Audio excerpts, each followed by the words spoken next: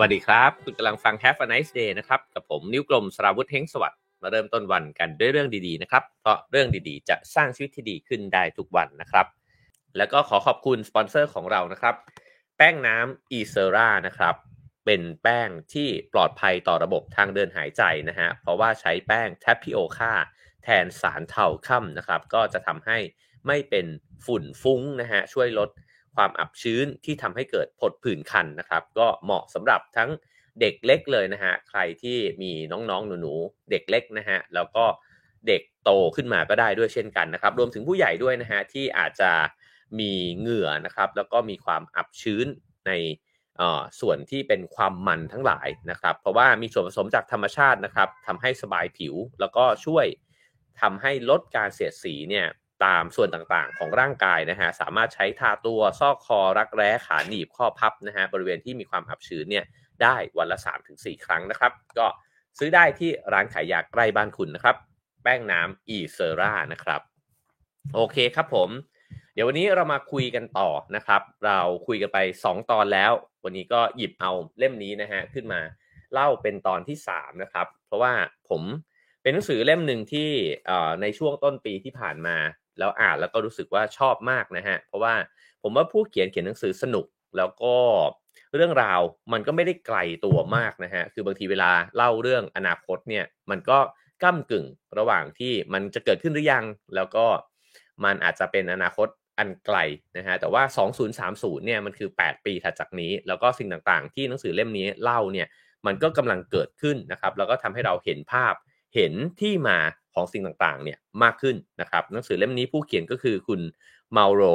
F. Gillian นะฮะซึ่งก็เป็นศาสตราจารย์ด้านการจัดการระหว่างประเทศนะฮะเป็นอาจารย์ประจำวิทยาลัยวอร์ตันนะฮะแล้วก็ผู้เชี่ยวชาญด้านเทรนด์ตลาดโลกนะครับผู้แปลคือคุณไอริสาชั้นสิรินะครับแล้วก็สำนักพิมพ์ Being นะฮะขอบคุณสำนักพิมพ์ Being ด้วยนะครับที่เอื้อเฟื้อส่งหนังสือมาให้อ่านเป็นหนังสือดีๆเนี่ยเยอะมากเลยนะครับก็ขอบคุณไปยังคุณบรรณาธิการด้วยนะครับคุณจิรวุฒินะฮะขอบคุณมากๆนะครับเพราะฉะนั้นก็อยากเชียร์กันด้วยฮะก็ถ้าเกิดว่าสนใจนะฮะอ่านในรายละเอียดก็ไปหยิบซื้อกันมาได้นะครับช่วงนี้มีงานหนังสือด้วยนะครับที่สถานีรถไฟบางซื่อนะครับก็อย่าลืมไปช้อปปิ้งกันนะครับบรรดาสำนักพิมพ์ต่างๆก็นำเอาหนังสือใหม่ๆที่น่าสนใจมาขายกันเพียบเลยนะครับก็อยากเชียร์ให้ไปอุดหนุนกันนะครับแต่ว่าสำนักพิมพ์คูปของผมครั้งนี้ยังไม่ได้ไปออกบูธนะครับเพราะว่าเรายังไม่มีหนังสือใหม่นะครับแต่ว่า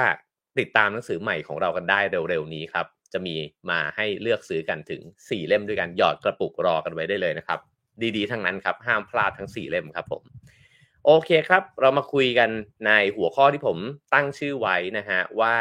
ชนชั้นกลางใหม่ของโลกเนี่ยเขาเลือกซื้ออะไรกันนะฮะเพราะว่าในบทที่3เนี่ยโฟกัสไปที่สิ่งนั้นเอ่อชื่อตอนเนี่ยน่าสนใจนะฮะเขาตั้งชื่อว่าอย่าน้อยหน้าบ้านซิงบ้านหวัง ตลกดีนะฮะก็คือไอ้คำว่าบ้านซิงบ้านหวังเนี่ยแปลว่าอะไรก็อาจจะพอเดากันได้นะครับซิงก็น่าจะเป็นคนที่อยู่ในอินเดียนะครับส่วนหวังเนี่ยก็อยู่ในจีนนะครับเปิดเรื่องมาเนี่ยอ้างถึงโค้ดคำพูดนะฮะของนักเขียนอเมริกันคือมาร์กาเร็ตฮัสซี่นะฮะว่าการเป็นชนชั้นกลางเนี่ยเป็นเรื่องของความรู้สึกพอๆกับเรื่องของระดับรายได้นะฮะเพราะฉะนั้นอันนี้ก็เป็นคีย์เวิร์ดอันหนึ่งเลยนะครับเดี๋ยวเรามาดูกันว่าเขาอธิบายไอ้เจ้าประโยคนี้เนี่ยยังไงบ้างในปี 2009 นะครับเศรษฐกิจของอินเดียเติบโตขึ้นอย่างมากนะฮะแล้วก็ในปีนั้นเนี่ยน่าจะมีคนสัก10ล้านคนเนี่ยพ้นจากความยากจนก็จะกลายเป็นชนชั้นกลางที่เกิดขึ้นมาใหม่นะฮะแล้วก็ปรากฏเนี่ยให้ทุกๆคนเนี่ยได้เห็นผ่านการบริโภคจับจ่ายใช้สอยแล้วก็ใช้ชีวิตของพวกเขาในตอนนั้นเนี่ยบริษัทรถยนต์ชื่อดังนะฮะทาทากรุ๊ปเนี่ยก็เปิดตัวรถยนต์รุ่นใหม่ขึ้นมาชื่อว่าทาทานาโนเรียกมันง่ายๆว่านาโนนะฮะรถยนต์รุ่นนี้เนี่ยราคาอยู่ที่ประมาณ $2,000 เท่านั้นเองนะครับคูณดูก็เท่าไหร่ฮะ 60,000 บาทถึง 70,000 บาทแถวๆนั้นนะครับเป็นยานพาหนะราคาประหยัดนะฮะไม่มีเครื่องปรับอากาศแล้วก็มีแค่เครื่องยนต์ขนาดเล็กเท่านั้นเองสิ่งที่เป็นแรงบันดาลใจที่ทำให้เขาทำรถทาทานาโนขึ้นมาเนี่ยก็เพราะว่ามีคนในบริษัทเนี่ยเขาก็เห็นว่าครอบครัว จำนวนหนึ่งเลยเนี่ยของอินเดียเนี่ยก็ขี่ไอ้เจ้าสกูตเตอร์นะฮะ2ล้อเนี่ยแล้วก็มีเด็กยืนอยู่ข้างหน้ามีภรรยานั่งอยู่ข้างหลังแล้วก็อุ้มลูกเอาไว้อีกนะฮะก็รู้สึกว่าไม่ปลอดภัยไม่สะดวกสบายนะครับน่าจะมีรถยนต์เนี่ยที่ตอบสนองความต้องการของครอบครัวแบบนี้ซึ่งครอบครัวแบบนี้ก็มีมากขึ้นเรื่อยๆนะฮะก็เพราะว่ามีตังค์เนี่ยมากขึ้นแล้วนะฮะรายได้ดีขึ้นนะครับก็เลยทำรถยนต์ราคาถูกเนี่ยออกมานะครับแล้วก็ประกาศขายเนี่ยอยู่ในป้ายโฆษณาเนี่ยนะฮะว่านาโนเนี่ยคือรถยนต์ที่ราคาถูกที่สุดในโลกลองถามตัวเองนะครับว่าเราสนใจไหมที่อยากจะซื้อรถยนต์คันนี้นะฮะราคาประมาณ 60,000 ถึง 70,000 บาทผมเองนี่ฟังแล้วก็รู้สึกว่าน่าสนใจนะครับน่าสนใจเลยทีเดียวแต่ปรากฏว่าไอ้เจ้านาโนเนี่ยมันกลับล้มเหลวแบบไม่เป็นท่าเลยนะฮะในอินเดียเพราะว่าคนอินเดียไม่ซื้อครับเขาเนี่ยหันไปซื้อ Suzuki Hyundai Toyota กันนะฮะก็จะเป็นรุ่นที่เล็กๆหน่อยนะฮะแล้วก็มีการไปสัมภาษณ์เนี่ยคนก็ตอบบอกว่าผมเนี่ยจะขับมอเตอร์ไซค์ไปทำงานแต่ถ้าต้องไปสังสรรค์กับเพื่อนนะฮะหรือว่าไปงานเลี้ยงฉลองเนี่ยก็จะขับรถยนต์ไปเลือกที่จะขับรถยนต์ไปมากกว่าแต่ผมขอนั่งอยู่บ้านดีกว่าถ้าต้องขับนาโนไปน่าสนใจครับเขาบอกว่าเอ่อบรรดาชนชั้นกลางใหม่ในอินเดียเนี่ยไม่มองถึงของที่ราคาถูกนะฮะแล้วก็การใช้ของราคาถูกเนี่ยมันกลับไม่ได้สะท้อนถึงความสำเร็จในชีวิตของตัวเองก็คือเขาก็ไม่เลือกนะฮะไม่เลือกที่จะใช้รถราคาถูกนั่นเองนะครับนั่นจึงเป็นเหตุผลที่ทำให้นาโนเนี่ยตีโจทย์ผิดแล้วก็ล้มเหลวเขาเลือกที่จะใช้รถยนต์ยี่ห้อต่างประเทศเนี่ยมากกว่านะครับตรงนี้ก็เป็นประเด็นหนึ่งที่จุดขึ้นมาอีกตัวอย่างหนึ่งนะฮะซึ่งก็เป็นด้านกลับกันนั่นก็คือตัวอย่างเมื่อสักครู่นี้เนี่ยเป็นความอ่าเป็นความจำเป็นน่ะเหมือนกับว่าจริงๆแล้วก็น่าจะเลือกใช้รถยนต์ที่สะดวกสบายมากขึ้นนะฮะแต่กลับขายไม่ออกทีนี้ในด้านกลับกันก็คือว่าแล้วถ้ามันมีสินค้าที่มันไม่จำเป็นน่ะไม่จำเป็นต้องซื้อไม่จำเป็นต้องใช้ก็ได้นะฮะก็พูดถึงเตาปิ้งนะฮะไอเตาบาร์บีคิวเนี่ยที่เราเห็นกันบ่อยๆชินตาเนี่ยนะครับที่มันจะเป็นรูปทรงกลมผ่าครึ่งแล้วก็เปิดฝาขึ้นมาเป็นครึ่งวงกลมแล้วก็ข้างล่างก็เป็นอีกครึ่งวงกลมเนี่ยนะครับเขาก็พูดถึงบริษัท Weber Stephen Products นะฮะซึ่งก็เป็นบริษัทของอเมริกาแล้วก็เริ่มต้นขึ้นเนี่ยนะฮะก็พัฒนาเตาบาร์บีคิวที่เอาไว้ปิ้งกลางแจ้งกันเนี่ยนะครับตั้งแต่ในต้นทศวรรษ1950นะฮะไอ้เจ้าเตาสิ่งนี้เนี่ยมันก็เป็นสิ่งใหม่ในตอนนั้นแล้วก็พอเริ่มที่จะทำออกมาแล้วก็เริ่มที่จะทำการโฆษณานะครับสุดท้ายเนี่ยมันกลับกลายเป็นอุปกรณ์หนึ่งเลยในบ้านเรือนของชาวอเมริกันแล้วเราก็จะพบเห็นว่าตามสวนหลังบ้านตามระเบียงบ้านนะฮะก็จะมีไอ้เตาลักษณะเนี้ยตั้งอยู่เดี๋ยวนี้เนี่ยมันไม่ใช่อยู่ที่อเมริกาเท่านั้นแล้วนะฮะมันก็แผ่ลามมาจนผมว่าบรรดาชนชั้นกลางไทยเนี่ยก็มีเตากลมๆเนี่ยกันอยู่ในบ้านเนี่ยกันอยู่เยอะเหมือนกันนะฮะผมเห็นในเพื่อนบ้านเพื่อนผมนี่ก็หลายเตากันแล้วนะครับเขาก็บอกว่ามันก็กลายไปเป็นส่วนหนึ่งของวัฒนธรรมป๊อปไปแล้วนะฮะก็เป็นวัฒนธรรมอเมริกันที่แพร่ลามมาจนกระทั่งกลายเป็นว่าหลายๆประเทศเนี่ยปิ้งบาร์บีคิวกันหมดเลยทั้งที่จริงนะฮะไม่เคยมีไอ้วัฒนธรรมเนี้ยมาก่อนในประเทศนั้นๆอินเดียก็เช่นกันนะครับซึ่งในนี้เนี่ยก็บอกว่าทันทีที่คนอินเดียมีรายได้มากขึ้นเนี่ยไอ้เจ้าวัฒนธรรมเตาปิ้งบาร์บีคิวเนี่ยก็ค่อยๆเข้ามาครอบงำอินเดีย2ตัวอย่างที่ยกไปเนี่ยพอจะเห็นภาพอะไรกันบ้างนะครับผมว่าสิ่งหนึ่งที่เราเห็นก็คือว่าพอคนรวยขึ้นก็จะรู้สึกว่าข้าวของในที่ผลิตในประเทศฉันเนี่ยแล้วก็วัฒนธรรมของประเทศฉันเนี่ยมันอาจจะดูไม่ดีสักเท่าไหร่นะฮะผมว่าคนที่เกิดรุ่นราวคราวเดียวกันกับผมนะครับหรือแก่กว่านิดหน่อยเนี่ยน่าจะเจออะไรคล้ายๆกันนะฮะคืออะไรที่ made in Thailand เนี่ยก็จะรู้สึกว่ามันไม่น่าจะดีนะฮะหรือว่าเราก็จะบอกว่าถ้าเป็นวัฒนธรรมของตะวันตกเนี่ยมันดูทันสมัยกว่านะครับก็คล้ายๆกันเพราะฉะนั้นเนี่ย2ตัวอย่างที่ยกไปคือคนอินเดียไม่ใช้รถราคาถูกที่ผลิตโดยบริษัทอินเดีย2ก็คือว่าแต่เตาปิ้งซึ่งตัวเองเนี่ยไม่เคยมีกิจกรรมเนี้ยมาก่อนเลยนะฮะเตาปิ้งบาร์บีคิวกลางแจ้งเนี่ยกลับอยากที่จะซื้อเพราะมันเป็นภาพสะท้อนของวัฒนธรรมอเมริกันที่เขาเนี่ยได้พบเห็นผ่านสื่อผ่านหนังฮอลลีวูดผ่านซีรีส์ต่างๆนะครับตรงนี้ก็น่าสนใจนะฮะเพราะว่านี่คือคนกลุ่มใหญ่มากที่กำลังเกิดขึ้นในโลกนะฮะก็คือกลุ่มชนชั้นกลางใหม่ ที่เป็นของโลกนะฮะในนี้เนี่ยบอกว่าอ้างถึงคำพูดอริสโตเติลนะฮะบอกว่าชุมชนการเมืองที่สมบูรณ์แบบคือชุมชนที่ชนชั้นกลางมีอำนาจและมีจำนวนมากกว่าชนชั้นอื่นเดี๋ยวตรงนี้เนี่ยมันจะไปประกบกับข้อมูลในช่วงท้ายนะครับว่าชนชั้นกลางในหลายๆประเทศเนี่ยกลับมีจำนวนที่ลดลงนะครับซึ่งตัวชนชั้นกลางเองเนี่ยก็ถูกมองว่าเป็นกระดูกสันหลังนะฮะของสังคมแล้วก็เศรษฐกิจเนี่ยมาโดยตลอดมีนักปฏิรูปชาวอเมริกันคนหนึ่งนะฮะเคยทำนายไว้นะครับชื่อว่าลุยส์ดีแบรนเดสนะฮะเขาบอกว่าประเทศเนี้ยก็คือประเทศอเมริกาเนี่ยนะฮะมีประชาธิปไตยได้หรือมีความมั่งคั่งมหาศาลกระจุกอยู่กับคนกลุ่มน้อยเนี่ยได้แต่จะมีทั้งสองอย่างเนี่ยไม่ได้ประโยคนี้ก็น่าสนใจอีกเช่นกันนะครับก็คือว่าถ้าความมั่งคั่งมันเกิดขึ้นเนี่ยมากมายมหาศาลเนี่ยแล้วมันไปกระจุกตัวอยู่กับคนกลุ่มหนึ่งเนี่ยนั่นก็แปลว่าคุณไม่ได้มีประชาธิปไตยแต่ถ้าเกิดว่าคุณมีประชาธิปไตยเนี่ยไอ้ความมั่งคั่งนั้นเนี่ยมันก็ไม่ควรจะกระจุกตัวนะครับมันก็คงจะแผ่ไปทั่วๆนะฮะซึ่งในช่วงเวลาที่ผ่านมาเนี่ยสหรัฐอเมริกาแล้วก็ประเทศตะวันตกทั้งหลายในยุโรปตะวันตกเนี่ยนะฮะก็สร้างชนชั้นกลางเนี่ยที่ร่ำรวยเนี่ยขึ้นมาได้นะครับแล้วก็จับจ่ายใช้สอยกันอย่างสนุกสนานนะฮะแต่ว่าตอนนี้เนี่ยภาพมันอาจจะไม่ได้เป็นแบบนั้นแล้วนะฮะเขาบอกว่าขณะที่ชนชั้นกลางชาวอเมริกันและยุโรปเนี่ยยังเป็นคนที่ร่ำรวยที่สุดในโลกนะฮะเมื่อเปรียบเทียบแล้วเนี่ยแต่ว่าความมั่งคั่งทางเศรษฐกิจของพวกเขาเนี่ยซบเซาแล้วก็ค่อยๆเสื่อมถอยลง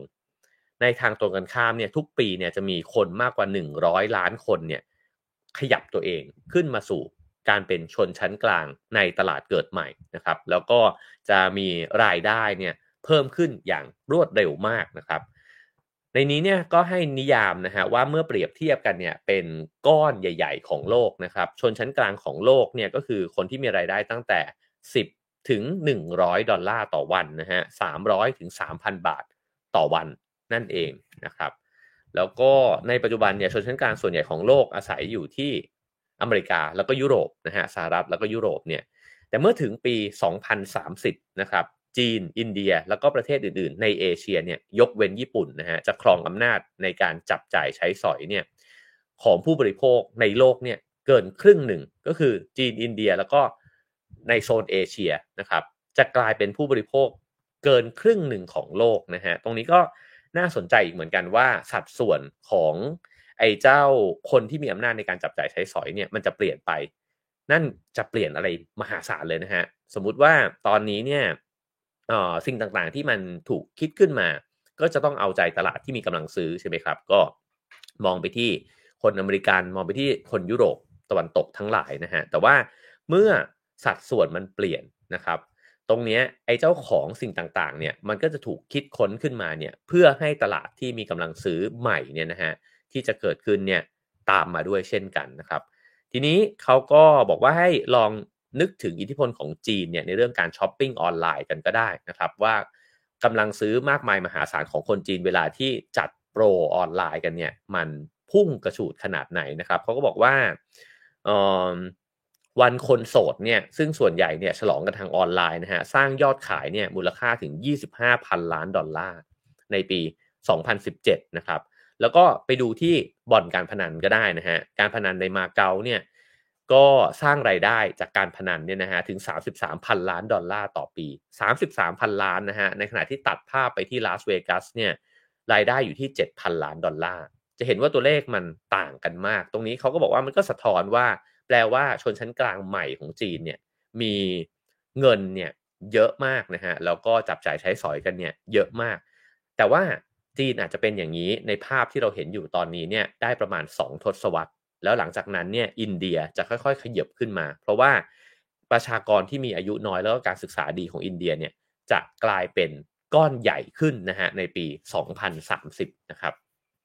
ตรงนี้เราก็จะเริ่มเห็นเทรนด์ที่มันเปลี่ยนแปลงไปเนี่ยของโลกนะครับแล้วก็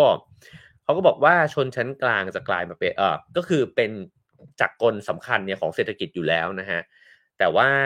ไอ้เจ้าตัวกลุ่มชนชั้นกลางที่มันเปลี่ยนไปเนี่ยแหละที่มันจะเปลี่ยนแปลงนะฮะซึ่งในนี้ก็บอกว่าถ้าเกิดว่าตัวผู้บริโภคที่มี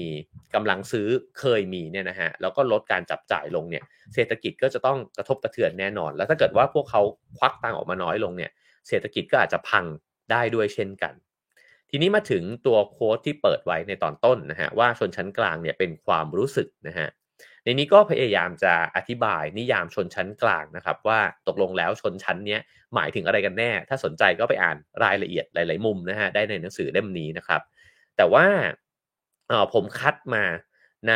ประเด็นหนึ่งก็คือประเด็นที่เขาบอกว่าชนชั้นกลางเนี่ยเป็นเรื่องของความรู้สึกนะฮะพอๆกับเรื่องระดับรายได้นั่นแปลว่าเวลาเรามองคนว่าคนนี้เป็นชนชั้นกลางหรือเปล่าเนี่ยมันไม่ได้ไปถามกันว่าครอบครัวนี้ได้เงินต่อเดือนเนี่ยเท่าไหร่นะฮะแต่ว่าไอ้เจ้าคนคนนั้นเนี่ยหรือครอบครัวนั้นเนี่ยมีความรู้สึกของการเป็นคนชั้นกลางหรือเปล่านะฮะซึ่งนิยามในหนังสือเล่มนี้ก็บอกว่ามีไม่ได้มีแต่ความมุ่งมา่ปรารถนานะฮะมีคนเขาตั้งนิยามไว้แบบนั้นแต่ว่าคนชั้นกลางเนี่ยเป็นคนที่ชอบโอ้อวดด้วยคือเวลาเห็นเพื่อนบ้านเนี่ยใช้ของอะไรเนี่ยฉันก็จะใช้บ้างหรือไม่ฉันก็จะใช้ให้ดีกว่าไอ้เจ้าเพื่อนบ้านเนี่ยให้ได้เห็นเพื่อนที่เรียนมาด้วยกันเนี่ยใช้ของแบบไหนนะฮะขับรถอะไรเนี่ยฉันก็จะต้องไม่แพ้มันนะครับเพราะฉะนั้นนี่น่าจะเป็นที่มาของชื่อตอนนะฮะที่บอกว่าอย่าไปยอมแพ้บ้านสิ่งบ้านหวังทั้งหลายนะฮะก็ลองสังเกตตัวเองดูก็ได้ว่าเราเป็นแบบนั้นด้วยหรือเปล่านะครับผมว่าผมก็เป็นอยู่บางส่วนด้วยนะฮะแล้วก็ยิ่งถ้าตัดภาพไปตอนหนุ่มๆเนี่ยผมว่าผมเป็นชนชั้นกลางในนิยามนี้แน่ๆคือเวลาเหลือบไปเห็นข้างๆแล้วแบบเฮ้ยเขาใช้อันนั้นเหรอฉันก็อยากจะใช้อันนี้ฉันจะยอมแพ้มันไม่ได้นะครับซึ่งเอ่อในนี้ก็อ้างถึงคำพูดของ Gertrude Stein นะฮะนักเขียนอเมริกันเนี่ยที่บอกว่าฉันเพียงคิดว่าอุดมคติของชนชั้นกลางซึ่งเรียกร้องให้ผู้คนทำตัวน่ารักน่าเคารพซื่อสัตย์และพอใจพวกเขาต้องเลี่ยงความตื่นเต้นและฝึกตัวเองให้สุขุมคืออุดมคติที่ฉันพอใจพูดสั้นๆก็คือเป็นอุดมคติของครอบครัวที่รักใคร่กันของวิธีการทำธุรกิจที่ทรงเกียรติในนี้นี่ก็มีทั้งการสังเกตนะครับแล้วก็คำเสียดสีเนี่ยอยู่ในนั้นด้วยเหมือนกันคือเหมือนพยายามจะบอกว่าชนชั้นกลางเนี่ยเป็นคนที่ทำตัวสุภาพน่ารักนะฮะแล้วก็พยายามปกปิดไอ้เจ้าความรู้สึกต่างๆเนี่ยไว้เพื่อที่จะเห็นภาพของครอบครัวที่รักใคร่กันนะฮะแล้วก็เป็นคนที่ทำงานทำการเนี่ยด้วยคุณธรรมทั้งหลายนะครับซึ่งในนี้ก็พูดถึงนะฮะว่ามีแนวโน้มที่จะเชื่อมโยงคนชั้นกลางเนี่ยนะฮะเข้ากับความอ่อนน้อมยอมทำตามแล้วก็มีงานวิจัยเนี่ยเสนอว่าคนในชนชั้นกลางเนี่ยแสดงออกถึงความกังวลเรื่องสถานะของตัวเองเนี่ยมากกว่าคนชั้นสูงกับคนชั้นล่างลงไปนะครับคือชนชั้นกลางเนี่ยเหมือนเป็นคนที่ถ้าเกิดตามที่ในหนังสือเล่มนี้พยายามจะวิเคราะห์แล้วก็จริงๆหนังสือหลายๆเล่มเนี่ยนะฮะรวมถึงนักวิชาการไทยหลายคนก็จะบอกว่า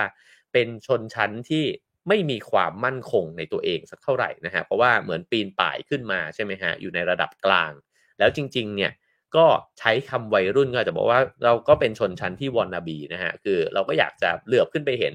ชนชั้นที่สูงกว่าเนี่ยก็อยากจะมีอยากจะเป็น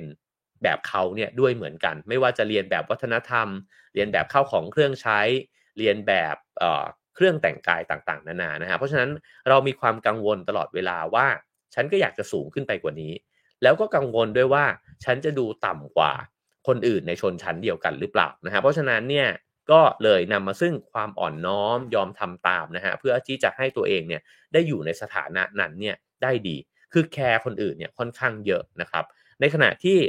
เขาก็อธิบายว่าถ้าคุณเป็นชนชั้นสูงเนี่ยคุณไม่ต้องไปแคร์ใครเท่าไหร่อะคุณอยากทำอะไรก็ทำไปดิเพราะว่าคุณไม่ร่วงลงมาง่ายๆอยู่แล้วนะฮะ ในขณะที่ชนชั้นที่อยู่ล่างลงไป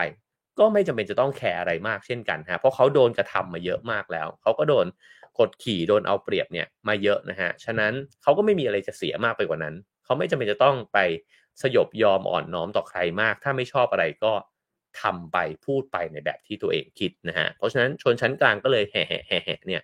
ซะเป็นส่วนใหญ่นะครับ และการยอมทำตามก็จะเพิ่มขึ้นนะฮะเมื่อผู้ปฏิบัติให้คุณค่ากับการเป็นสมาชิกของกลุ่มตัวเองแต่ก็ยังรู้สึกไม่มั่นใจในความเป็นสมาชิกนั้นอันนี้คือนิยามหนึ่งนะฮะที่หนังสือเล่มนี้บอกก็คือเราไม่มั่นใจในสถานะของตัวเองนั่นเองนะครับทีนี้มีหนึ่งในความแตกต่างข้อสำคัญนะฮะระหว่างค่านิยมของคนชั้นกลางกับคนชั้นแรงงานนะฮะในนี้ก็บอกว่าฝ่ายหนึ่งเนี่ย ก็คือคนชั้นกลางเนี่ยก็จะมีวัฒนธรรมเนี่ยนะฮะเป็นแบบปัจเจกนิยม ในขณะที่คนที่เป็นคนชั้นแรงงานเนี่ยก็จะเป็นมีวิธีคิดเนี่ยแบบชุมชนนิยมเนี่ยมากกว่าคนชั้นกลางเนี่ยเลี้ยงดูลูกมาเนี่ยก็เน้นไปที่ตัวเองนะครับเน้นไปที่ความสำเร็จส่วนตัวคุณต้องเป็นที่หนึ่งไปชนะเพื่อนนะฮะแล้วก็เน้นไปที่ทางเลือกเพราะว่าชีวิตมันมีทางเลือกให้เลือกมากขึ้นนะเวลาที่คุณอยู่ในฐานะที่มันดีขึ้นแล้วนะครับแล้วก็เน้นไปในเรื่องของความเป็นอิสระ คือความเป็นปัจเจกกับความเป็นอิสระมันมาพร้อมกันพร้อมกับทางเลือกด้วยเหมือนกันนะฮะโดยส่วนใหญ่คนชั้นกลางก็จะเติบโตมากับทัศนคติแบบนี้อยู่แล้วนะฮะก็คือว่าฉันสามารถที่จะเลือกได้ฉันเนี่ยเป็นตัวของตัวเองฉันอยากจะเป็นอิสระจากสิ่งต่างๆในทั้งหมดทั้งมวลนะฮะไม่ว่าจะโรงเรียนในสังคมในอะไรก็แล้วแต่นะครับแล้วก็ไม่พึ่งพาใครก็เป็นตัวของตัวเองมากนะฮะในขณะที่เมื่อเปรียบเทียบกับอุปนิสัยของคนชั้นแรงงานเนี่ยเขาก็บอกว่าจะมีความเป็นอันหนึ่งอันเดียวกันมากกว่ามีการพึ่งพาอาศัยกันมากกว่านะฮะแล้วก็กลับกลายเป็นว่าพฤติกรรมผิดจริยธรรมเนี่ยปรากฏในหมู่ของคนชั้นกลางเนี่ยแพร่หลายกว่านะฮะแล้วก็พฤติกรรมเพื่อสังคมแล้วก็เห็นแก่คนอื่นเนี่ยกลับพบได้มากในหมู่ของคนชั้นแรงงานเนี่ยมากกว่ามีการช่วยเหลือเกื้อกูลกันเนี่ยมากกว่าพูดง่ายๆถ้าเป็นภาษาที่อาจจะดิบซะหน่อยหนึ่งก็คือคนชั้นกลางเห็นแก่ตัวกว่านะฮะก็ตะเกียกตะกายแข่งขันกันเนี่ยมากกว่าในขณะที่คนชั้นแรงงานเนี่ยอาจจะช่วยเหลือเกื้อกูลกันมากกว่าเพราะว่าเห็นว่าทุกคนก็ลำบากเนี่ยไม่ได้แตกต่างกันนะครับทีนี้คนชั้นสูงขึ้นไปเนี่ยเขาบอกว่ามีแนวโน้มที่จะละเมิดกฎเกณฑ์ขณะขับรถเนี่ยนะฮะมากกว่าคนชั้นที่ต่ำกว่าลงไปนะครับแล้วก็แสดงออกถึงการตัดสินใจที่ไม่ถูกจริยธรรมเนี่ยมากกว่าคนชั้นที่สูงกว่าเนี่ยนะครับกับเอาเปรียบคนอื่นเนี่ยมากกว่าเอ่อโกหกมากกว่านะครับแล้วก็โกงเพื่อที่จะให้ได้ความได้เปรียบของตัวเองมากกว่านะครับแล้วก็กลายเป็นว่ามีพฤติกรรมที่ผิดจริยธรรมเนี่ยในการทำงานเนี่ยมากกว่าด้วยนะฮะก็น่าจะมีองค์ประกอบหลายๆอย่างนะครับส่วนหนึ่งก็อาจจะเพราะว่าก็ต้องการดีดตัวเองเนี่ยขึ้นไปด้วยถ้าพูดถึงชนชั้นกลางนะครับแต่ถ้าพูดถึงชนชั้นที่เป็นชนชั้นสูงเลยเนี่ยก็อาจจะเพราะว่าก็อาจจะไม่ต้องแคร์อะไรมากก็ได้เพราะว่าก็จะมีใครไปกระทำอะไรเขาเนี่ยก็คงจะยากด้วยเหมือนกันนะครับคราวนี้มาพูดถึงเรื่องชนชั้นกลางใหม่นะฮะเขาก็พูดถึงเหตุการณ์ที่จะเกิดขึ้นในปี2030เนี่ยว่ามากกว่า 10% ของประชากรชาวไนจีเรียเนี่ยนะฮะซึ่งก็ในนี้บอกว่าตอนนี้ประมาณ200ล้านคนนะฮะปัจจุบันเนี่ยเป็นคนชั้นกลางแล้วก็จะเพิ่มขึ้นอีกปีละ1.5ล้านคนก็คือว่าพูดถึงหลายๆประเทศเนี่ยในแอฟริกาเนี่ยนะครับว่ามันมีคนชั้นกลางใหม่เนี่ยเกิดขึ้นเป็นจำนวนมากขึ้นเรื่อยๆนะฮะแล้วก็แม้ว่าตลาดผู้บริโภคชั้นกลางเนี่ยของแอฟริกาเนี่ยตอนนี้อาจจะยังเล็กนะฮะเมื่อเทียบกับจีนหรืออินเดียเนี่ยแต่ว่าตลาดที่มันเติบโตไปอย่างต่อเนื่องแบบนี้เนี่ยมันจะสร้าง impact กับตลาดโลกแน่ๆนะฮะแล้วก็พูดว่าจริงๆแล้วเนี่ยผู้บริโภคจำนวนมากเลยนะฮะที่อาศัยอยู่ในเขตเศรษฐกิจที่ใหญ่โตนะฮะในแอฟริกานะครับเช่นไนจีเรียแอฟริกาใต้อียิปต์เคนยานะฮะแล้วก็ได้ซื้อหาสิ่งของต่างๆนานาเนี่ยสินค้าอุปโภคบริโภคเนี่ยกันมากขึ้นเรื่อยๆวิถีก็คล้ายๆกับที่เกริ่นไปในตอนต้นนะฮะว่าเขาไม่ได้เลือกสินค้าต่างๆจากราคาถูกเขาอยากบริโภคสิ่งต่างๆเนี่ยเพื่อที่จะแสดงสถานะของตัวเองด้วยนะฮะเพราะฉะนั้นเนี่ยสินค้าแบรนด์เนมต่างๆจึงถูกเลือกนะครับแล้วก็ถ้าต้องจ่ายแพงขึ้นอีกสักนิดหนึ่งเนี่ยเพื่อได้ของรุ่นใหม่ทันโลกทันแฟชั่นตามเทรนด์ทันเนี่ยเขาจะจ่ายนะครับแล้วก็ให้ความสำคัญกับคุณภาพมากกว่าราคายิ่งเป็นแบรนด์ต่างชาติก็ยิ่งเป็นที่ต้องการอันนี้ก็จะเหมือนกันเลยกับตลาดอินเดียที่ตอนต้นได้เกริ่นไว้นะครับเพราะฉะนั้นเนี่ยผมว่าถ้าเราอย่างที่บอกว่าถ้าเราเกิดมาในยุคสมัยใกล้เคียงกันเนี่ยเราก็จะเก็ตสิ่งนี้ใช่ไหมฮะว่าผมว่าตอนที่เศรษฐกิจไทยกำลังค่อยๆโตขึ้นตอนยุคสมัยที่ผมเป็นเด็กเนี่ยมันก็มีความรู้สึกแบบนี้เช่นกันนะฮะอยากบริโภคของแบรนด์เนมนะครับแล้วก็ซื้อของที่มันแพงมาว่าไปมันก็คือการอวดสถานะของตัวเองนั่นเองนะฮะซึ่งตลาดชนชั้นกลางใหม่เนี่ยมันก็จะมีคาแรคเตอร์เนี่ยแบบนั้นด้วยเหมือนกันนะครับเขาก็บอกว่า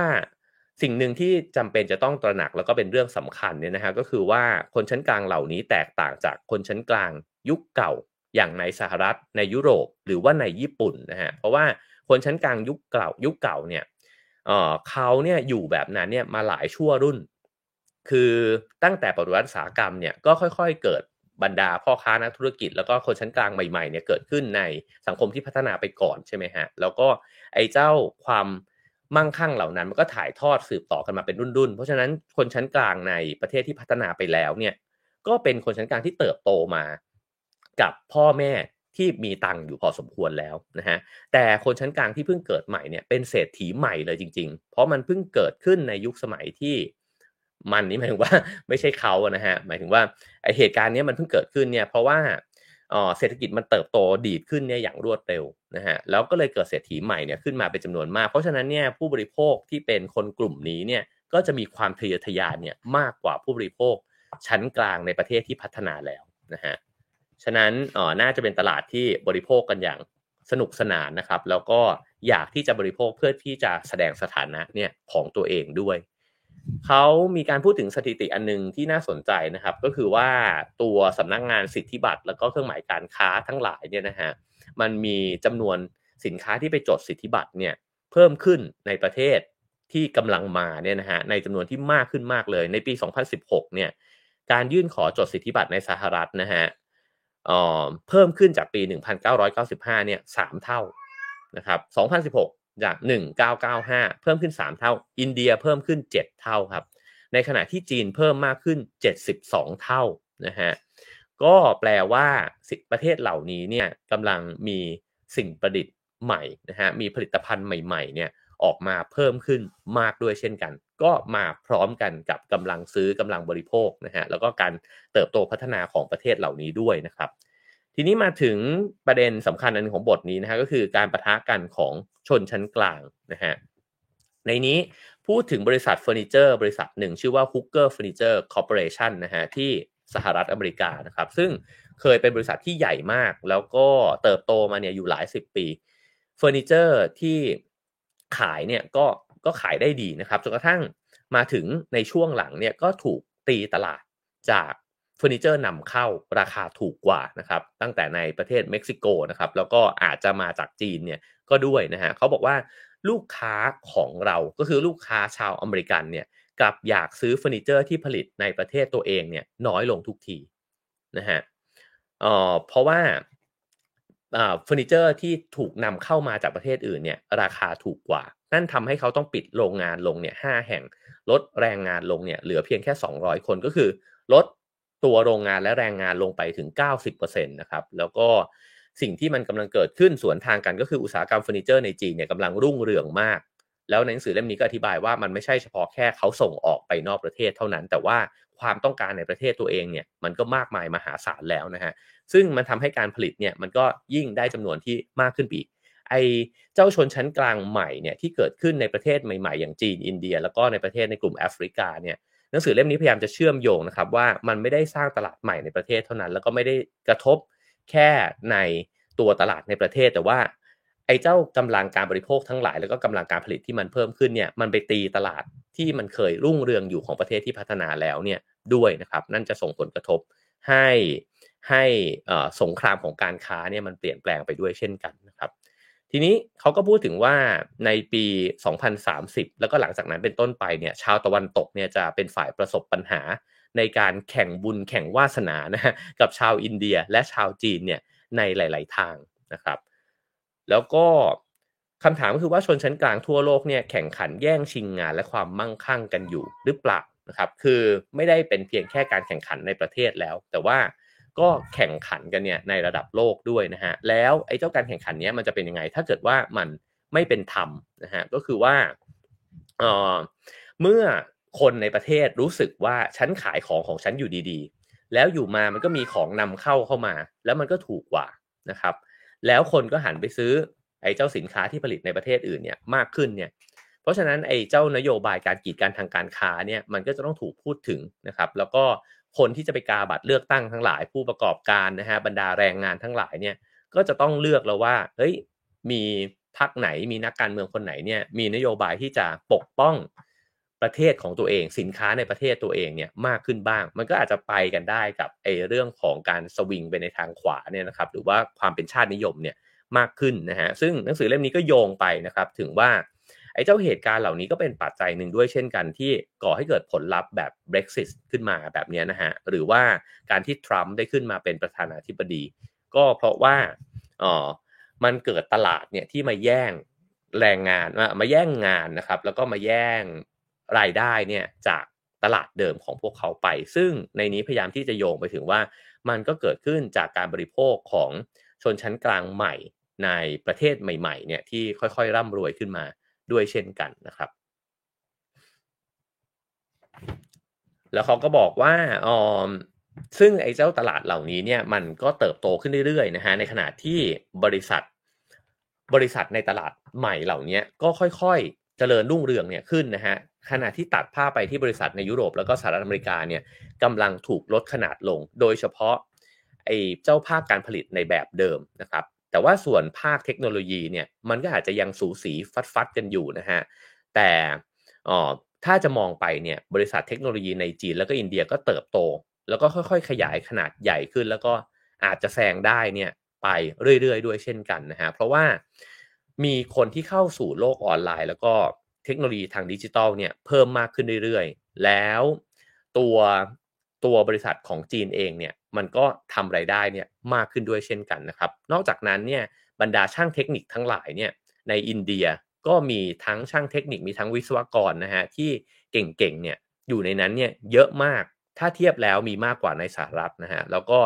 บริษัทที่แข็งแกร่งเหล่านี้ก็จะไปสร้างชนชั้นกลางใหม่ขึ้นมาอีกถูกไหมฮะว่าสมมุติบริษัทโตขึ้นก็มีคนเข้าไปทำงานมากขึ้นอีกแล้วก็คนเหล่านี้ได้รายได้มากขึ้นไปอีกนะฮะก็เกิดตลาดที่มันบริโภคได้มากขึ้นไปอีกนะครับเพราะฉะนั้น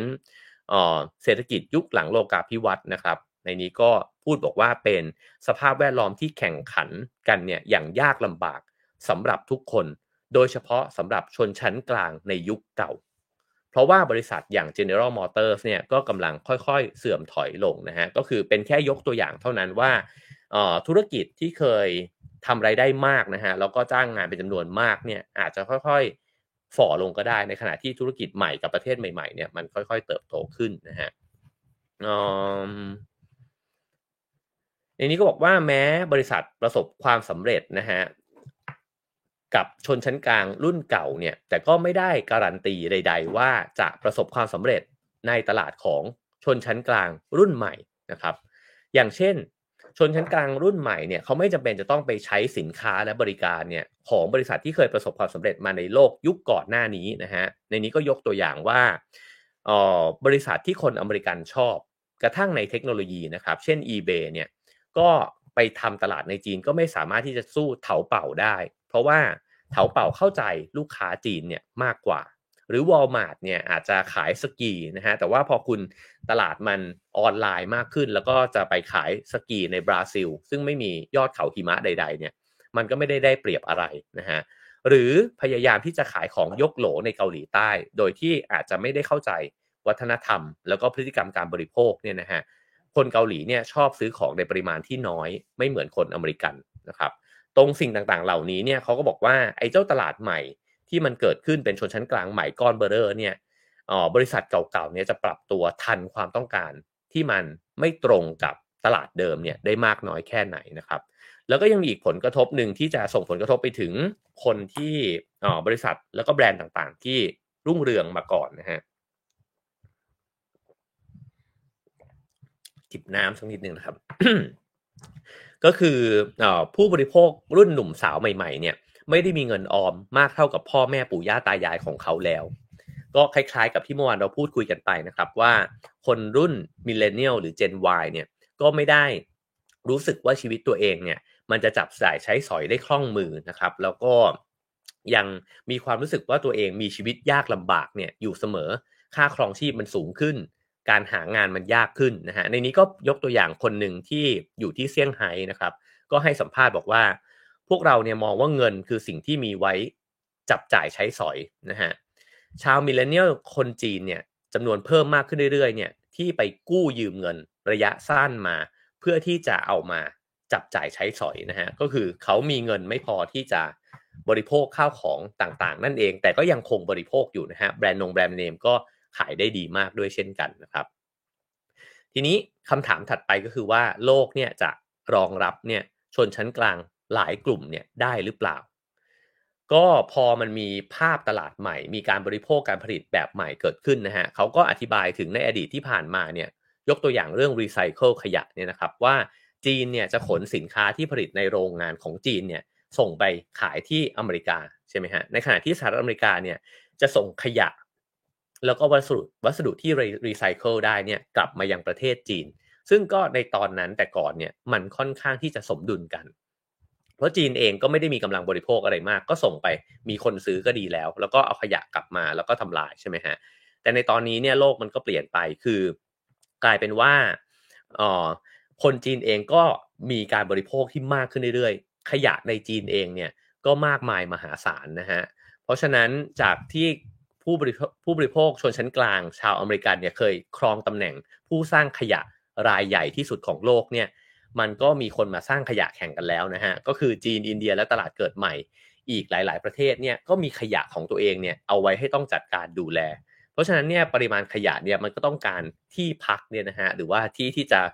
ไหลไปเนี่ยเพิ่มมากขึ้นเรื่อยๆในอนาคตแล้วก็มันก็เป็นคำถามเหมือนกันว่าแล้วในอนาคตเนี่ยโลกใบนี้มันจะรองรับขยะเหล่านี้เนี่ยที่มันมีตลาดบริโภคเพิ่มมากขึ้นเรื่อยๆเนี่ยได้ยังไงนะฮะก็เคยมีคำถามใน New York Times นะฮะถามในปี 2001เนี่ยว่าโลกจะรองรับชาวอเมริกันได้อีกไหมนะฮะโดยที่ให้จินตนาการถึงภาพของโลกที่มีคนจำนวน 2,000 ล้านคนในตลาดเกิดใหม่เนี่ยที่มีพฤติกรรมการบริโภคเนี่ยเหมือนกับชาวอเมริกันก็คือบริโภคกันมากมายมหาศาลเนี่ยนะฮะเขาก็บอกว่าการบริโภคของคนชั้นกลางโดยรวมทั่วโลกเนี่ยจะเพิ่มขึ้นอีกประมาณ 55%นะฮะระหว่างปีนี้ไปจนถึงปี 2030 พวกเขาก็จะกินโปรตีนกันมากขึ้นนะฮะชอบกินเนื้อวัวมากกว่าเนื้อหมูนะฮะซึ่งการผลิตเนื้อวัว1ปอนด์เนี่ยต้องใช้น้ำจืดเนี่ยถึง 1,800 แกลลอนเพราะฉะนั้นมันจะไปกระทบกับสิ่งแวดล้อมแน่ๆนะฮะวัตถุดิบต่างๆที่เอามาใช้ในการผลิตนะครับทั้งรถยนต์ที่จะมีคนซื้อมากขึ้นนะฮะบรรดาอุปกรณ์อิเล็กทรอนิกส์ทั้งหลายนะครับแล้วก็รวมถึงพลังงานที่จะเอาไปฉีดเนี่ยอยู่ในสิ่งต่างๆที่ผู้คนบริโภคเข้าไปอีกนะครับ ฉะนั้นไอ้เจ้าความขัดแย้งที่มันจะเกิดขึ้นในเรื่องทรัพยากรธรรมชาติเนี่ยมันจะเกิดขึ้นแน่นอนความการขาดแคลนน้ำนะฮะทรัพยากรแร่ธาตุต่างๆนานารวมถึงพลังงานด้วยนะครับผมว่าความขัดแย้งเหล่านี้ก็ได้ปรากฏให้เห็นกันอยู่แล้วนะฮะแล้วก็พูดถึง Millennial นะฮะที่ดิ้นรนเพื่อที่จะเป็นคนชั้นกลางนะครับก็คือเขาก็ฉายภาพชีวิตของชาว Millennial เนี่ยนะฮะซึ่งก็เป็นกลุ่มคนสำคัญมากๆของโลกในช่วงปัจจุบันใช่ไหมครับก็อยู่น่าจะอายุประมาณสัก20กว่าไปถึงเกือบจะ40เนี่ยนะฮะก็มีเสียงบ่นมากมายจากชาว Millennial นะฮะว่าตัวเขาเองเนี่ยกว่าจะได้เป็นพนักงานประจำมันก็ไม่ง่ายเหมือนคนยุคก่อนแล้วนะฮะแทนที่จะเข้าไปทดลองงานแต่ก่อน3เดือนบริษัทก็รับเข้าไปแล้วแต่ว่า6เดือนก็ยังไม่รับ10เดือนก็ยังไม่รับนะฮะบริษัทเองก็อาจจะรับพนักงานกินเงินเดือนเนี่ยน้อยลงด้วยงานหาได้ยากขึ้นนะฮะแล้วก็ค่าใช้จ่ายต่างๆนานาเนี่ยมีมากขึ้นตัวคู่แข่งก็มีมากขึ้นนะฮะคนในรุ่นก่อนหน้านี้เนี่ย ถ้าคุณเรียนจบมหาวิทยาลัยมา ก็อาจจะตัดคู่แข่งไปได้จำนวนมากละจบโทมาก็โอ้โหยิ่งขึ้นไปอยู่ในระดับที่อาจจะมีคู่แข่งน้อยมากๆนะฮะตอนนี้เนี่ยจบโทมามองไปข้างๆนี่ก็โทมหาวิทยาลัยอะไรเนี่ยนะฮะก็จะแข่งกันเนี่ยอีกมากมายจะไปหมดเพราะฉะนั้นความกดดันของชาวมิลเลนเนียลเนี่ยมันมากมายมหาศาลและเขาก็ไม่สามารถที่จะเก็บตังค์เนี่ยได้เยอะเหมือนคนใน รุ่นก่อนนะครับเพราะฉะนั้นยิ่งในตลาดแรงงานที่มีการแข่งขันกันสูงมากเนี่ยครับอย่างในชนชั้นกลางในยุโรปแล้วก็อเมริกาเนี่ยก็จะมีผู้คนที่ครองฐานะของตัวเองเนี่ยในระดับเดิมเนี่ยได้น้อยลงเรื่อยๆด้วยเช่นกันนะฮะเขาบอกว่าไม่ใช่เพียงแค่คนเหล่านี้สูญเสียงานให้กับเทคโนโลยีที่มันเติบโตก้าวหน้าขึ้นคือเอไอแล้วก็หุ่นยนต์เหล่านั้นนะฮะแต่ว่าเป็นเพราะว่าคนหนุ่มสาวเหล่านี้เนี่ยไม่สามารถหางานที่มั่นคงได้ตั้งแต่ต้น แล้วงานที่มีให้ทำก็น้อยลงไปทุกทีนะครับทีนี้ออก็บอกว่าคนรุ่นก่อนเนี่ยก็มักจะได้รับความคุ้มครองนะฮะจากการเปลี่ยนแปลงในตลาดแรงงานเนี่ยแล้วก็มีการรองรับเรื่องความเสี่ยงเนี่ยมากกว่าคนรุ่นใหม่ๆคนรุ่นใหม่ๆเนี่ยเหมือนกับเคว้งนะครับแล้วก็ถูกทิ้งให้ต้องดิ้นรนดูแลตัวเองเนี่ยกันเยอะเลยนะครับแล้วก็ถ้าเทียบกันแล้วเนี่ย Baby Boomers นะฮะ70%นต์นะครับที่เป็นคนชั้นกลางตอนที่พวกเขาเนี่ยอายุเท่ากับ ชาวมิลเลนเนียลในตอนนี้นะฮะในขณะที่มิลเลนเนียลวัย30กว่าๆเนี่ยมีเพียง 60% เท่านั้นที่อยู่ในคนชั้นกลางพูดง่ายๆคือว่าเทียบกัน2เจนเนี่ยจำนวนคนชั้นกลางเนี่ยลดลงแล้ว 10% เลยนะครับนั่นแปลว่าอีก10ปีที่มันกำลังจะเปลี่ยนแปลงไปเนี่ยตัวจำนวนคนชั้นกลางเนี่ยในอันนี้ก็ตัวอย่างในสหรัฐอเมริกาเนี่ยมันก็อาจจะหดตัวลงไปอีกอันนี้ก็ส่งผลมากมายมหาศาลนะครับเขาพูดง่ายๆว่าคนจนลงนั่นเองนะฮะแล้วก็เอ่อพอไปถึงปี2030นะครับก็เขาก็พยากรณ์ว่ายุโรปและสหรัฐเนี่ยไม่เพียงแต่จะมีคนชั้นกลางเนี่ยที่น้อยลงเท่านั้นแต่ยังจะมีสังคมที่แบ่งขั้วกันเนี่ยมากขึ้นด้วยนะครับโดยที่จะมีเด็กเกิดในครอบครัวที่ยากจนเนี่ยหรือไม่ก็ร่ำรวยเนี่ยเพิ่มขึ้นก็กลายเป็นว่าคนที่จนกว่าก็จะมีลูกกันมากขึ้นนะฮะก็เมื่อวานอย่างที่เล่าไปส่วนคนรวยก็มีลูกกันได้อยู่แล้วในขณะที่คนชั้นกลางเองเนี่ยที่เก็บเงินได้น้อยลงหางานกันได้ยากขึ้นเนี่ยนะฮะก็จะเลือกเส้นทางที่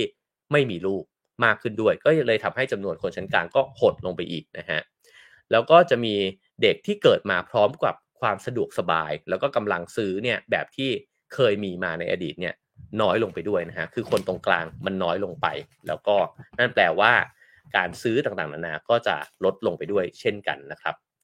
คราวนี้เขาก็ปิดท้ายบทนี้เนี่ยด้วยการที่บอกว่าในประเทศที่พัฒนาแล้วทั้งหลายที่มันประสบปัญหาแบบนี้อยู่เนี่ยนะฮะมันก็เลยมีการโยนไอเดียที่เราก็คุยกันมาหลายครั้งแล้วเหมือนกันในHave a nice day นะครับก็คือ UBI นะครับว่าการสนับสนุนเรื่องรายได้พื้นฐานทั่วหน้าเนี่ยนะครับที่มีการถกเถียงกันมากว่าตกลงแล้วมันเวิร์กหรือไม่เวิร์กนะครับก็เขาบอกว่าคนที่สนับสนุนแนวคิดนี้เนี่ยหลายคนเนี่ยอยู่ในฝากยุโรปแล้วก็แคนาดานะครับแต่ว่าในสหรัฐอเมริกาเนี่ยค่อนข้างเสียงแตกแล้วจริงๆเนี่ยอาจจะเอียงเทไปในทางที่ไม่ค่อยเห็นด้วยสักเท่าไหร่นะครับกับ Universal Basic Income เนี่ยนะฮะในปี2018เนี่ยชาวอเมริกันเนี่ยแบ่งกันออกเป็น2ฝ่ายเนี่ยใกล้เคียงกันในเรื่องของ UBI เนี่ยนะฮะคนที่ไม่เห็นด้วยก็จะมองว่ามันไปลดแรงกระตุ้นนะฮะในการที่จะไปสร้างงานคือเมื่อคุณให้เงินคุณแจกเงินคนไปฟรีๆเนี่ยคนจะนั่งงอมืองอเท้ากันหรือเปล่าเพราะว่าก็มีรายได้อยู่แล้วนะฮะแล้วก็สุดท้ายมันอาจจะนำไปซึ่งปัญหาสังคมก็ได้เพราะว่าคนก็จะพอไม่มีงานก็รู้สึกว่าตัวเองไม่มีคุณค่านะครับแล้วก็ลดความภาคภูมิใจในตัวเองเนี่ยลงไปเขาก็บอกว่ามีตัวอย่างอันหนึ่งที่อาจจะพอเอามาเทียบเคียงได้นะฮะก็คือว่าคนที่อยู่ในรัฐ阿拉斯กาเนี่ยตั้งแต่ปี1982นะฮะจะได้รับเงินปันส่วนรายปีเนี่ยจากกองทุนถาวรของ阿拉斯กานะฮะเพราะว่าได้รายได้มาจากการค้าน้ำมันของรัฐเนี่ยโดยที่มีเงินเนี่ยที่ให้กับผู้คนเนี่ยอยู่ที่ $1,600 ต่อปีนะครับก็เท่าไหร่ฮะคูณไปบวกคูณ3ก็300,000เกือบ450,000นะฮะหรือเปล่าถ้าผิดก็พิมพ์ทักเข้ามาได้นะครับเอ่อซึ่งเขาบอกว่าไอ้เจ้าเงินสดที่คนได้รับกันไปเป็นประจำเนี่ยนะฮะไม่ได้ลดการจ้างงานโดยรวมไปสักเท่าไหร่ก็คือคนเนี่ยก็ยังไปทำงานกันอยู่นะฮะแล้วก็มีการจ้างงานอยู่ด้วยมีการซื้อสินค้าและบริการสำหรับการบริโภคเฉพาะหน้าเนี่ยมากขึ้นก็คือสินค้าบริโภคที่จำเป็นเนี่ยถูกซื้อมากขึ้นนะฮะแต่ก็มีการใช้สารเสพติดเนี่ยเพิ่มมากขึ้น 10% ด้วยเหมือนกันในขณะที่ด้านตรงกันข้ามเนี่ยอาชญากรรมเกี่ยวข้องกับเรื่องของการไปแย่งชิงทรัพย์สินกันเนี่ยลดลง 8% มีทั้งแง่ดีแล้วก็แง่ร้ายนะฮะข้อดีที่เป็นเรื่องอื่นๆก็คือน้ำหนักแรกคลอดของเด็กโดยเฉลี่ยที่เกิดจากแม่ที่มีรายได้ต่ำเนี่ยนะฮะเพิ่มขึ้นแล้วก็ช่วยลดโรคอ้วนในเด็กอายุ3ขวบเนี่ยลงนะครับก็คือแม่ที่เคยมีรายได้ต่ำเนี่ยเลี้ยงดูลูกได้ดีขึ้นนะฮะแต่ว่าอันหนึ่งที่มันน่าสนใจก็คือว่าเงินปันผลเนี่ยช่วยลดความยากจนจริงเพราะว่าเขาได้จากที่ไม่มีรายได้หรือรายได้น้อยเนี่ยได้รายได้เพิ่มมากขึ้นนะฮะก็ลดปัญหาตรงนั้นได้แต่ไม่ได้เพิ่มความเท่าเทียมเพราะว่าคนที่อยู่ในครัวเรือนที่ร่ำรวยเนี่ยก็ได้ตังค์ด้วยเหมือนกันแต่คนที่รวยกว่าเนี่ยพอได้ตังค์แล้วเนี่ยเอาเงินไปลงทุนต่อนะครับแล้วก็คนที่จนเนี่ยไม่ได้ออมไม่ได้เอาเงินไปลงทุนแต่ว่าได้มาก็จ่ายไปนะฮะเพราะฉะนั้นความห่างกันความเหลื่อมล้ำช่องว่างเนี่ยมันเท่าเดิมแต่มันแก้ปัญหาได้เฉพาะหน้าในเรื่องของความยากจน เท่านั้นเองนะครับเพราะฉะนั้นข้อถกเถียงก็ยังคงดำเนินต่อไปนะฮะอันนี้ก็เป็นเพียงแค่ตัวอย่างจาก阿拉斯าเท่านั้นเองแล้วเขาก็บอกว่ามันไอ้เจ้าการจ่ายตังค์ไปเรื่อยๆเนี่ยมันก็อยู่บนพื้นฐานของการที่เชื่อว่ารายได้จากน้ำมันเนี่ยมันจะคงอยู่ไปแบบนี้ไม่ลดลงก็คือไม่มีความผันผวนทางเรื่องตัวเลขนะฮะแล้วก็น้ำมันก็จะยังคงได้ขายเนี่ยต่อไปเรื่อยๆก็เหมือนเป็นคำถามใหญ่นะฮะว่าแล้วถ้าวันหนึ่งคุณไม่ได้มีแหล่งกำเนิดของรายได้แล้วล่ะคุณจะเอาตังค์ที่ไหนเนี่ยมาแจกให้กับผู้คนเหล่านี้นะครับเพราะฉะนั้นตรงนี้ก็เป็นโจทย์ใหญ่ของโลกนะฮะในยุคปัจจุบันว่าไอ้เจ้าผู้คนที่มันมากมายมหาศาลในโลกใบนี้รวมถึงผู้คนที่จะมากขึ้นเรื่อยๆนะฮะในประเทศที่ยังคงมีการเพิ่มของประชากรที่มากขึ้นนะครับแล้วก็ตลาดที่มันบริโภคมากขึ้นเรื่อยๆตลาดที่มันสวิงเปลี่ยนแปลงไปนะฮะมันก็จะสร้างความเปลี่ยนแปลงมากมายเกิดขึ้นในโลกใบนี้คนที่เคยมีรายได้อยู่อาจจะรายได้ลดลงนะฮะแล้วจะเยียวยาช่วยเหลือหรือว่าทำให้เศรษฐกิจเนี่ยมันดำเนินต่อไปได้ยังไงความขัดแย้งในสังคมมันจะไม่เกิดขึ้นเนี่ยได้ยังไงนะครับก็คงจะเป็นเรื่องที่ถกกันไปอีก10ปีก็อาจจะยังไม่จบนะฮะก็โดยสรุปนะฮะเขาก็บอกว่าในปี2030เนี่ยผู้บริโภคคนชั้นกลางในตลาดเกิดใหม่จะมีจำนวนมากกว่าในสหรัฐยุโรปแล้วก็ในญี่ปุ่นเนี่ยในสัดส่วน5:1เลยนะฮะฟังแล้วก็ตกกระจายนิดนึงเหมือนกันนะครับซึ่งเพิ่มขึ้นจากปี2020เนี่ยถึง2เท่านะฮะแล้วก็สิ่งเหล่านี้ก็จะเกิดขึ้นภาพนี้ก็จะเกิดขึ้นในมุมไบเซี่ยงไฮ้ไนโรบีนะฮะแบรนด์ชั้นนำของโลกจะไม่สนใจความต้องการของผู้บริโภคชาวอเมริกันและยุโรปอีกต่อไปพวกเขาจะออกแบบผลิตภัณฑ์และการบริการเนี่ยเพื่อคนชั้นกลางที่มีความทะเยอทะยานแล้วก็ต้องการจะแสดงสถานะของตัวเองเนี่ยในประเทศเศรษฐกิจใหม่เนี่ยเป็นหลักนะครับอันนี้ก็เป็นเทรนด์ที่3นะฮะที่หนังสือเล่มนี้เนี่ยวาดภาพให้เห็นนะครับว่ามันกำลังจะเกิดขึ้นในปี2030โดยที่ทดไว้ในใจนิดนึงว่าเขาเขียนไว้ตั้งแต่ในคำนำว่าถ้าใครเนี่ยที่เป็นผู้อ่านเนี่ยนะฮะรู้ว่าโลกเนี่ยมันจะเกิดอะไรขึ้นในปี2030ช่วยเขียนไปบอกเขาด้วยนะฮะเพราะว่าเขาก็คงจะรวยไปกับคนคนนั้นนะฮะเพราะฉะนั้นตัวเขาเองก็ทดไว้เหมือนกันว่าปัจจัยความเปลี่ยนแปลงมันจะเกิดอะไรขึ้นอีกมากมายนะฮะแต่ว่านี่เป็นการคาดการณ์จากข้อมูลที่พอจะมีอยู่ในปัจจุบันเท่านั้นนะครับจากหนังสือเล่มนี้นะครับ2030นะฮะ2030นะครับโดยคุณมาโร F. กิลเยนนะฮะแปลโดยคุณไอริสาชั้นสิรินะครับก็ซื้อหากันมาอ่านได้นะครับสำนักพิมพ์ Being นะครับเป็นหนังสือเล่มหนึ่งที่ผมอ่านแล้วสนุกมากนะฮะในปีนี้ก็ขอเชียร์นะครับแล้วก็สามารถให้คะแนนความพึงพอใจกันได้เช่นเคยนะครับ5 4 3 2 1 0นะครับแล้วก็ให้การสนับสนุน Have a nice day นะครับได้ตามเบอร์บัญชีที่ขึ้นอยู่บนหน้าจอนะครับแล้วก็ขอบคุณสปอนเซอร์ของเราด้วยนะครับแป้งน้ำ Ecera นะครับเป็นแป้งน้ำที่ปลอดภัยต่อระบบทางเดินหายใจนะครับเพราะว่าใช้แป้ง Tapioca แทนสารทาลคัมนะครับทำให้ไม่เป็นฝุ่นฟุ้งนะฮะก็จะเหมาะสำหรับเด็กอ่อนเด็กเล็กนะครับแล้วก็รวมถึงผู้ใหญ่นะฮะที่อาจจะมีเหงื่อมีความมันเนี่ยเป็นพิเศษนะครับเพราะว่าตัวแป้งน้ำ Ecera เนี่ยจะช่วยลดความอับชื้นนะฮะในบริเวณที่ทำให้เกิดผดผื่นคันนะครับมีส่วนผสมจากธรรมชาตินะฮะทำให้สบายผิวแล้วก็ลดการเสียดสีนะครับทาได้ตามศอกคอรักแร้ขาหนีบข้อพับนะฮะก็ทากันได้วันละ 3-4 ครั้งนะครับซื้อได้ที่ร้านขายยาใกล้บ้านคุณนะครับขอบคุณสปอนเซอร์ของเรานะครับแป้งน้ำ Ecera นะครับขอบคุณทุกคนเลยนะฮะคุณเซลถามมาว่าอาจารย์ตุลมาไหมนะครับก็เจอกับอาจารย์ตุลได้ฮะวันนี้20:30นะครับวันนี้เราคุยกันเรื่องเทพหล่อบอกต่อด้วยนะฮะมาคุยกันว่าคนฮินดูเนี่ยมีความสัมพันธ์กับเทพเนี่ยในลักษณะไหนซึ่งผมว่าเปิดหูเปิดตาแน่นอนนะครับเพราะฉะนั้นรอฟังกันนะฮะ20:30มาเจอกันอีกครั้งหนึ่งนะครับตอนเย็นแล้วก็ถ้าใครเล่น Clubhouse เดี๋ยวไปต่อกันใน Clubhouse ครับผมแล้วก็พรุ่งนี้เจอกันกับ Have a nice day นะครับ 7:00 น.เช้าเช่นเคยนะครับ Have a nice day ครับ